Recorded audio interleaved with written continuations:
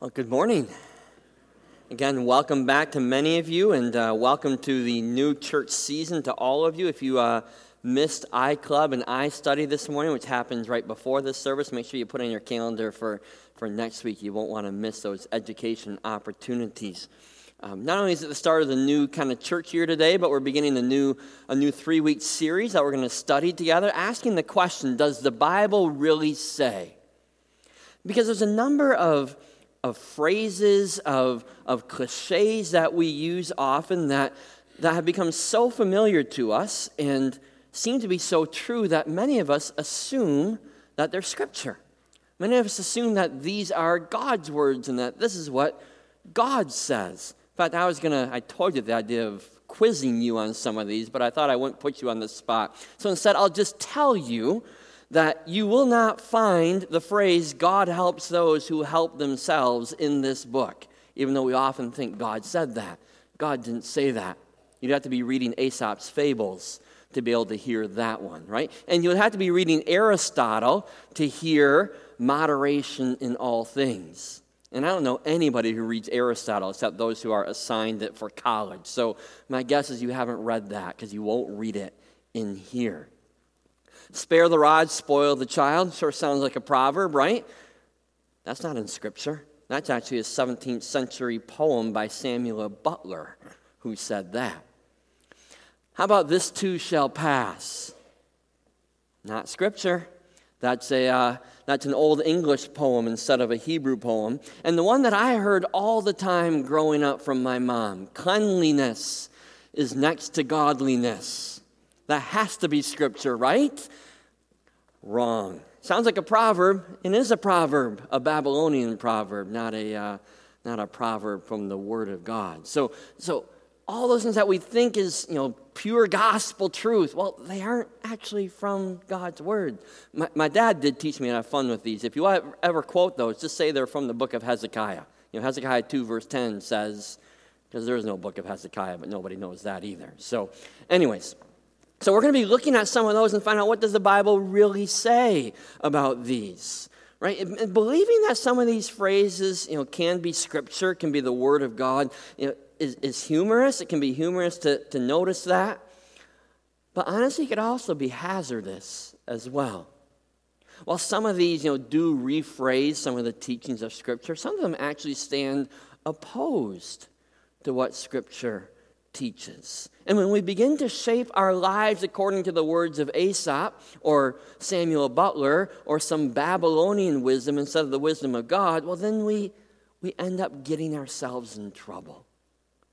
We need to be spiritually discerning enough to know if what we're saying to each other, what we're taking to be gospel truth, is actually God's truth or not.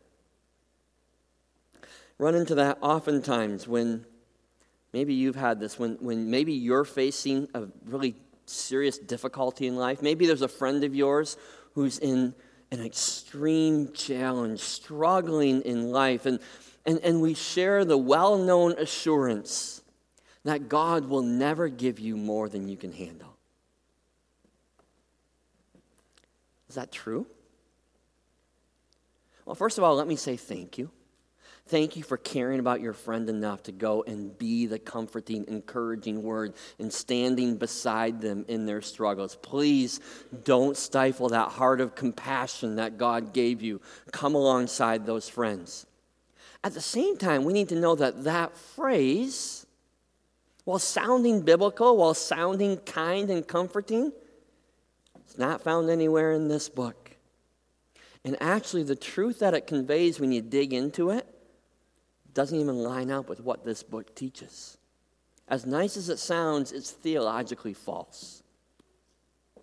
So what do we say about that? What does the Bible actually say? Well, first of all, the Bible has a very different understanding of the relationship, of God's relationship with sin and evil in our lives and in this world. Okay? The Bible declares that our God is good and holy. Right? And God's perfect goodness and God's perfect holiness means that God and evil can have no part with each other. In fact, the Hebrew word for holy It actually means to cut, to separate. So what that word is saying, you take evil and you take God, and he's so holy that he cuts himself away. He cuts it apart from him. They cannot be together, like oil and water. They don't mix. God cannot have anything to do with that which is evil or sinful or broken. So the prophet Habakkuk writes this. He says about God, he says, your eyes are too pure to even look at evil. You cannot tolerate wrongdoing. Or the book of Job echoes that description. It says, far be it from God to do evil, the Almighty to do wrong. It is unthinkable that God would do wrong, that the Almighty would pervert justice. Okay? So they're totally separate. So think about when you're using this phrase or when you're experiencing your life, what if your life were a play? What if it were a drama? Where would you put the characters in that drama? When you say God will never give you more than you can handle. Well, here's where you're placing the character. You're saying, here I am, or here's my friend who is experiencing great pain in life.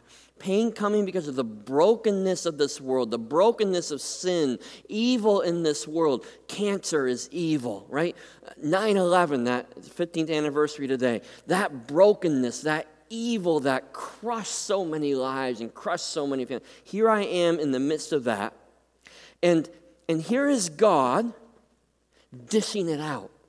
Here's God up in heaven saying, okay, I know where your limit is. I know what you can handle, and I'm going to send you all this evil, all this brokenness. I won't give you more than you can handle.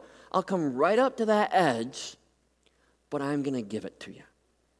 There I am hurting. Here is God giving me the hurt.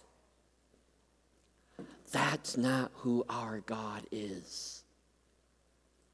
Right? We set God with that phrase. We set God in opposition to us as the one who's willing this brokenness on us. That's not who God is. That's not what he does. God is holy. He's totally cut apart from evil, from brokenness, from sin. He can't be together with it, with injustice. So he's not going to be the one willingly giving it to us. He's not designing it.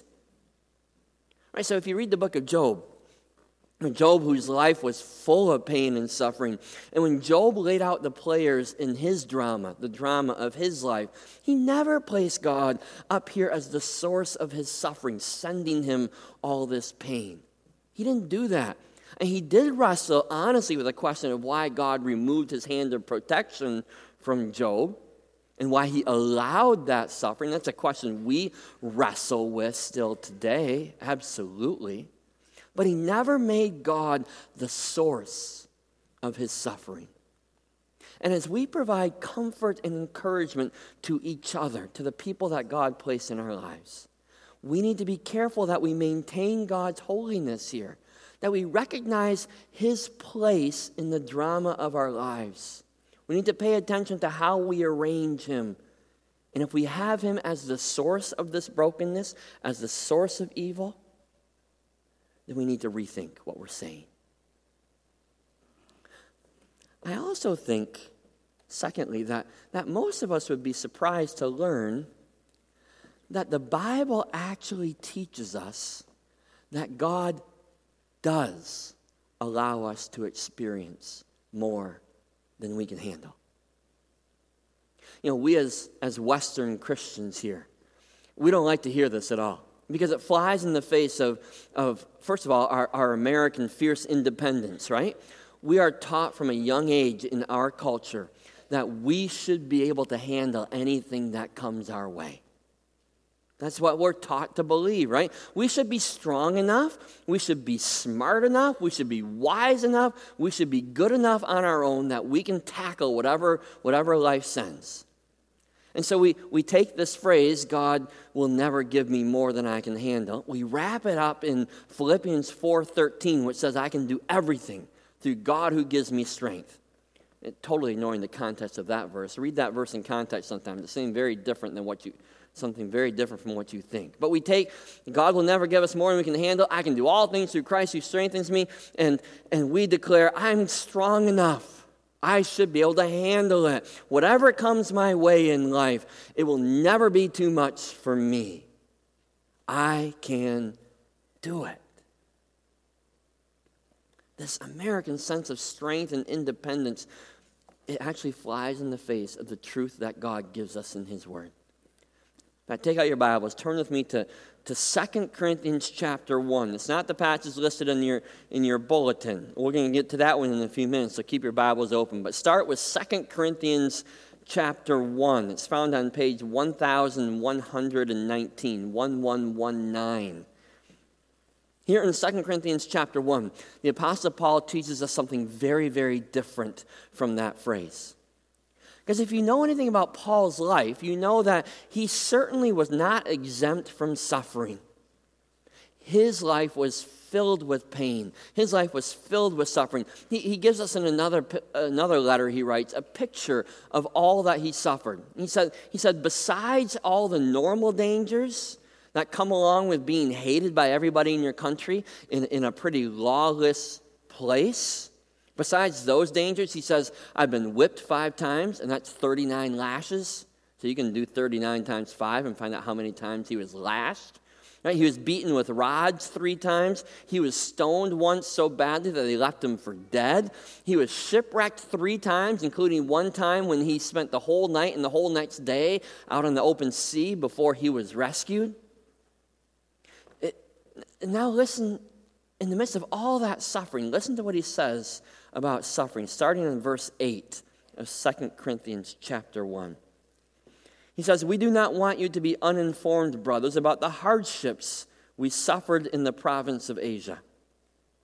We were under great pressure, far beyond our ability to endure, so that we despaired even of life. Indeed, in our hearts we felt the sentence of death. But this happened that we might not rely on ourselves, but on God who raises the dead. He has delivered us from such a deadly peril, and He will deliver us. On Him we have set our hope that He will continue to deliver us as you help us by your prayers. Then many will give thanks on our behalf for the gracious favor granted us in answer to the prayers of many. Now, did you catch what he said at the end of verse 8? He said, we were under great pressure, far beyond our ability to endure, so that we despaired even of life. It was more than he could handle. Right? So we say God won't give you more than he can handle. Well, he gave Paul more than he could handle. It was beyond his ability. It was far beyond him. So far that he despaired of life itself. He just wanted it all to end. So in Paul's life, the suffering's coming, the difficulties, the struggles, the pain. And once it got to the point where Paul could handle it, God's hand didn't come down and say, okay, that's enough. I'm not going to give him more than he can handle. No, God's hand didn't come and stop. And he pushed way beyond that point.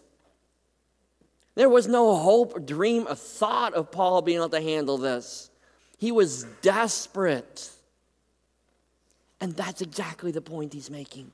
That's exactly the point God is making. See, Paul goes on to tell us that why God allowed him to experience such a huge amount of pain. He says God allowed it precisely because the doorway for us to access the grace of God that we so desperately need is opened by our need.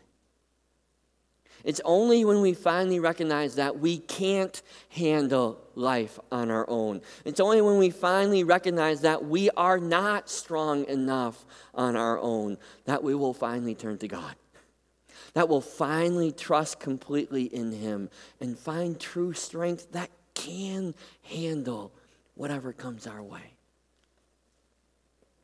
Paul tells us why he suffers so greatly. He gives 2 reasons in this paragraph that we just read. He says, first of all, in verse 9, he says, this happens that we might not rely on ourselves, but on God who raises the dead. The truth is, we desperately need God to make it through life. if we think we are strong enough on our own, if we think that we will never have more than we can handle, if we think that I can do all things, then why do we need God? We don't. Well, no, we won't turn to him. So Paul learned how desperately he was in need and how much he needed God. When Paul boasts, he says this later on, he says, when I boast, I don't boast about myself. I'm not that cool. I'm not that strong. It's God. I'm going to boast about God because I know how weak I am and I know how strong he is. As followers of Jesus Christ, we stand in opposition to the message that our culture gives us. This message of fierce independence and self-sufficiency. And we humbly confess that we're not strong enough to handle life on our own. We desperately need God. You need God. I need God desperately. And the challenges and struggles of life aren't about us proving that we've got it. It's about us being reminded again and again that we're completely hopeless and helpless on our own, and we depend on him completely. It isn't me who can do all things, it's God who can do all things. Right? Ephesians 3. Now to him who is able to do immeasurably more than all we ask or imagine, according to his power at work within us, to him be the glory in the church and in Christ Jesus throughout all generations, forever and ever. Amen. We are given more than we can handle, so that our hearts will turn to God, who can handle anything. So first of all, along with Paul, we learn that we need God. Secondly, along with Paul, we learn that we need each other. Right? Paul's helplessness led him to depend on his fellow believers. In verse 11, I don't know if you caught that in verse 11, both early on and at the very end, he acknowledges the support and encouragement that he received from these Corinthian believers through their prayers as they prayed for him in his suffering. They've been a source of God's grace for him. Paul credits their prayers as the avenue by which God's gracious favor was released into his life and gave him strength. Now, humbling ourselves enough to each other is a difficult and humiliating, a humbling spiritual lesson that all of us need to learn. Because it's hard to ask for help, isn't it? It's hard to ask for prayers from people. Our culture celebrates those who are self-sufficient. You can do this on your own. But the sooner we learn that we desperately need God, and the sooner we learn that we desperately need each other, we need the community, the better it is. Because God has chosen so often to work. He does miracles. Sometimes God intervenes directly in our lives. But most often, God has chosen to work through his people, through the church. And so the grace of God to carry us through our brokenness, the grace of God and the strength of God to carry us through the pains in our life, come from the community around us.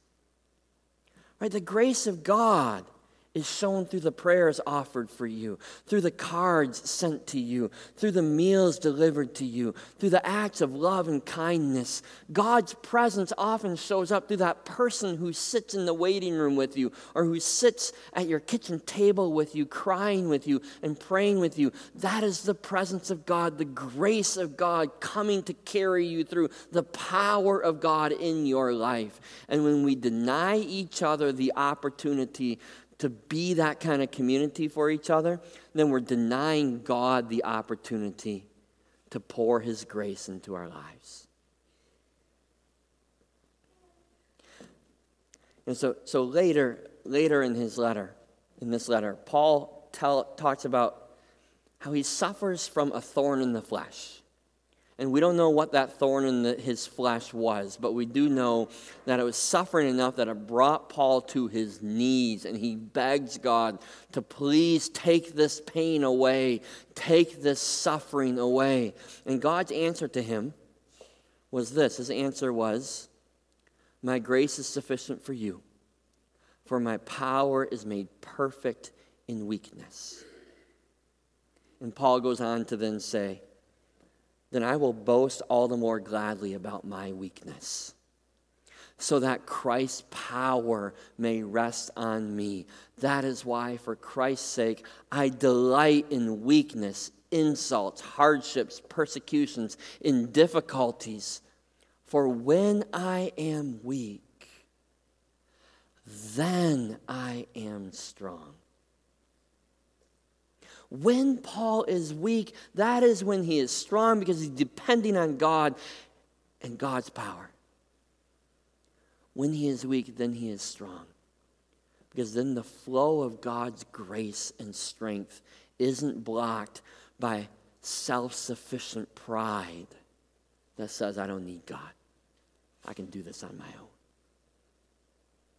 When we are weak, then we are strong. Know that this life will give you more than you can handle, if it hasn't already done so. And I know for many of you it has. Within this community, we need to honestly admit that.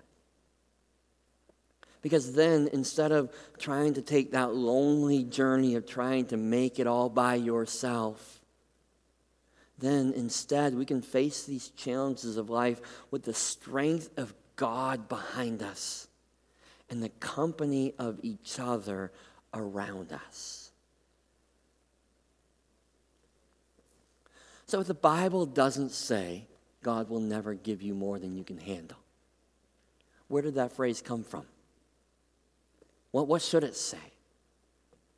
Well, that phrase probably came from either misreading or misinterpreting Paul's first letter to the Corinthians in 1 Corinthians chapter 10. So flip back a few pages to 1 Corinthians chapter 10. At the beginning of this chapter, we're not going to read the beginning of this chapter, but it's a history lesson. Paul takes his readers back to the people of Israel being led out of Egypt and being cared for directly by God himself. And his point in doing that is to show how this community was so close to God. If ever any people were in the very presence of God and knew him well and saw him daily, it was these people who had God's presence leading them with a pillar of fire by night and a cloud by day. They had God's presence providing them with food every morning as manna lay on the ground. They had God's presence providing them with water out of a rock when they were thirsty. They saw and heard God's presence around Mount Sinai with the thunder and the lightning. So if anybody was close to God, this community was. And yet in his story he tells here, he says these people who are so close to God still were tempted, and they still fell away. They fell to temptation to worship other gods. They fell to the temptation to sexual deviancy. They fell to the temptation of putting God to the test. They fell to the temptation of grumbling and complaining. Those are the ones that he lists here in this story. They were tempted and they chose to follow a path that led them away from God. Now, Paul says to these New Testament believers in Corinth and to us, starting in verse 11, this is what he says after that history lesson. He said, these things happened to them as examples and were written down as warnings for us, on whom the fulfillment of the ages has come.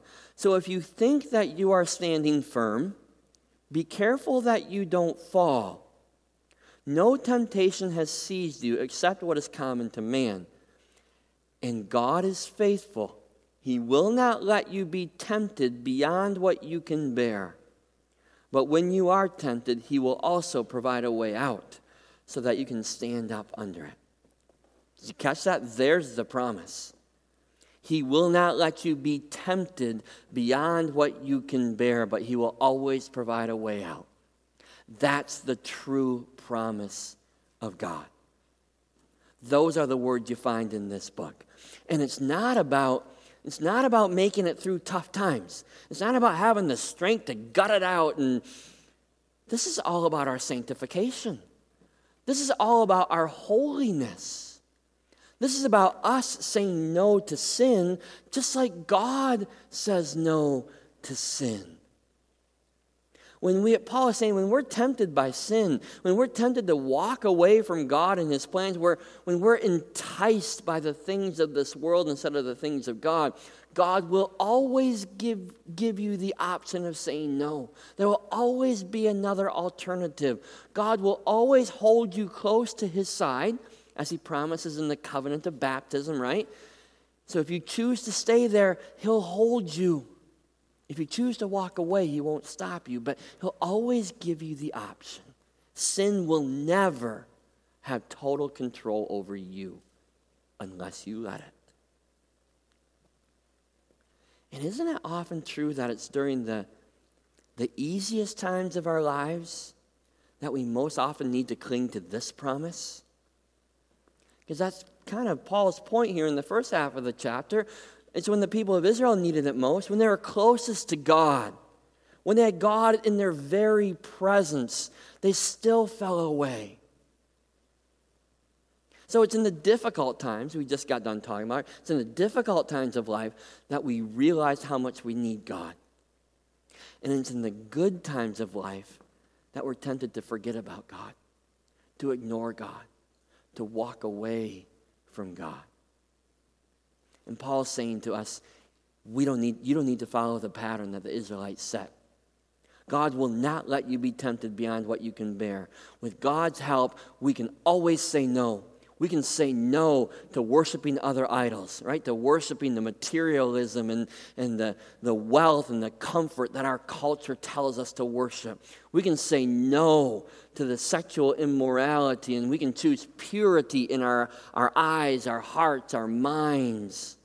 We can say no to testing God and learn to trust him instead. We can say no to the temptation to grumble and to complain, and instead to learn how to be content and satisfied and then be generous. With God's help, we can always say no to whatever that temptation is. And we can stay standing right in the presence of God in his strength. There's always a way out. That's God's promise. So this morning we're sharing the sacrament of communion here. And we're going to have to come, if you're going to come to this table this morning, you have to come in humility. That's the only option for you. That's the only way you can honestly come to this sacrament. We need to come humbly because we know that we are not strong enough on our own and we are not good enough on our own. We need God's strength. We need God's strength to make it through the challenges of this life. So some of us, I know, some of us here in this room are coming to this table, and we're coming because we're in the middle of some significant struggles in life. Your life hurts. There's pain. There's struggle. And maybe you've tried to make it on your own, right? To stand in our own strength, to be tough enough and strong enough. Maybe this morning you're finally ready to say, I give up. This is too much for me to handle. And when you eat the bread and when you drink the juice, it's your declaration to God saying, I give up, God. And as you taste that bread, as you taste that juice, that's God's declaration to you to say, I'll give you the grace. I'll give you the strength. I'll walk with you right through whatever challenge it is that you're facing. For some of us, we need to be ready to admit that we can't handle it. We need God. We need this community. And we also need the strength to make it through the temptations that threaten to pull us away from God. Some of us come to this table and we honestly know the sins that we're hiding from everybody else, right? We think we're secret with our sins. We're secret, especially with that temptation that we fall to consistently, that we choose consistently. Instead of saying no, we continually say yes because we really kind of like it. Well, we need to humble ourselves to come to this table to say, God, forgive me. Forgive me for wanting to say yes and saying yes so often. And now I give up. Help me to say no. Give me your strength to set this sin apart. Because remember, God and sin can't be together. They don't mix. They don't mix in my life either. They don't mix in your life. And so you come humbly saying, I give up. I need you, God. Come to this table this morning in humility, with the words of Paul echoing for your own life. When I am weak, that's when I'm really strong. Would you pray with me before we come to this table together? Father, thank you for the invitation to come to the table. Forgive us for the pride that makes us think we don't need you. Forgive us for our sense of self-sufficiency that thinks we can make it through life on our own. And I'll keep God in my back pocket for emergencies. Remind us how desperately we need you. We can't handle this. We can't do it. We will fall and we will fail every single time without you. So give us that true humility, Father, to come confessing that we need you and that we need your community. And Father, give us a true humility that's willing to lay aside our sins, to take you up on your true promise, to give us the courage and the ability to say no and to choose some other option other than sin. Father, some of us feel like sin has got us trapped, that there is no way out, that it's impossible to say no. We're in too deep. The pattern is too ingrained. It's not true. Humble us before your promise that you will always give us a way out, that you will always be present with us, holding us to your side, giving us the courage and ability to say no. And so if we're ready, Father, to set that sin aside, then bring us humbly to this table. And let it be our commitment, Father, to both receive your forgiveness and your grace and to be sanctified by you so that we might choose holiness over sin. Thank you for the invitation, Jesus. It's in your name that we pray. Amen. I'd like to invite the worship team to come forward and the elders who are going to help me serve. Would you come forward, please, as well?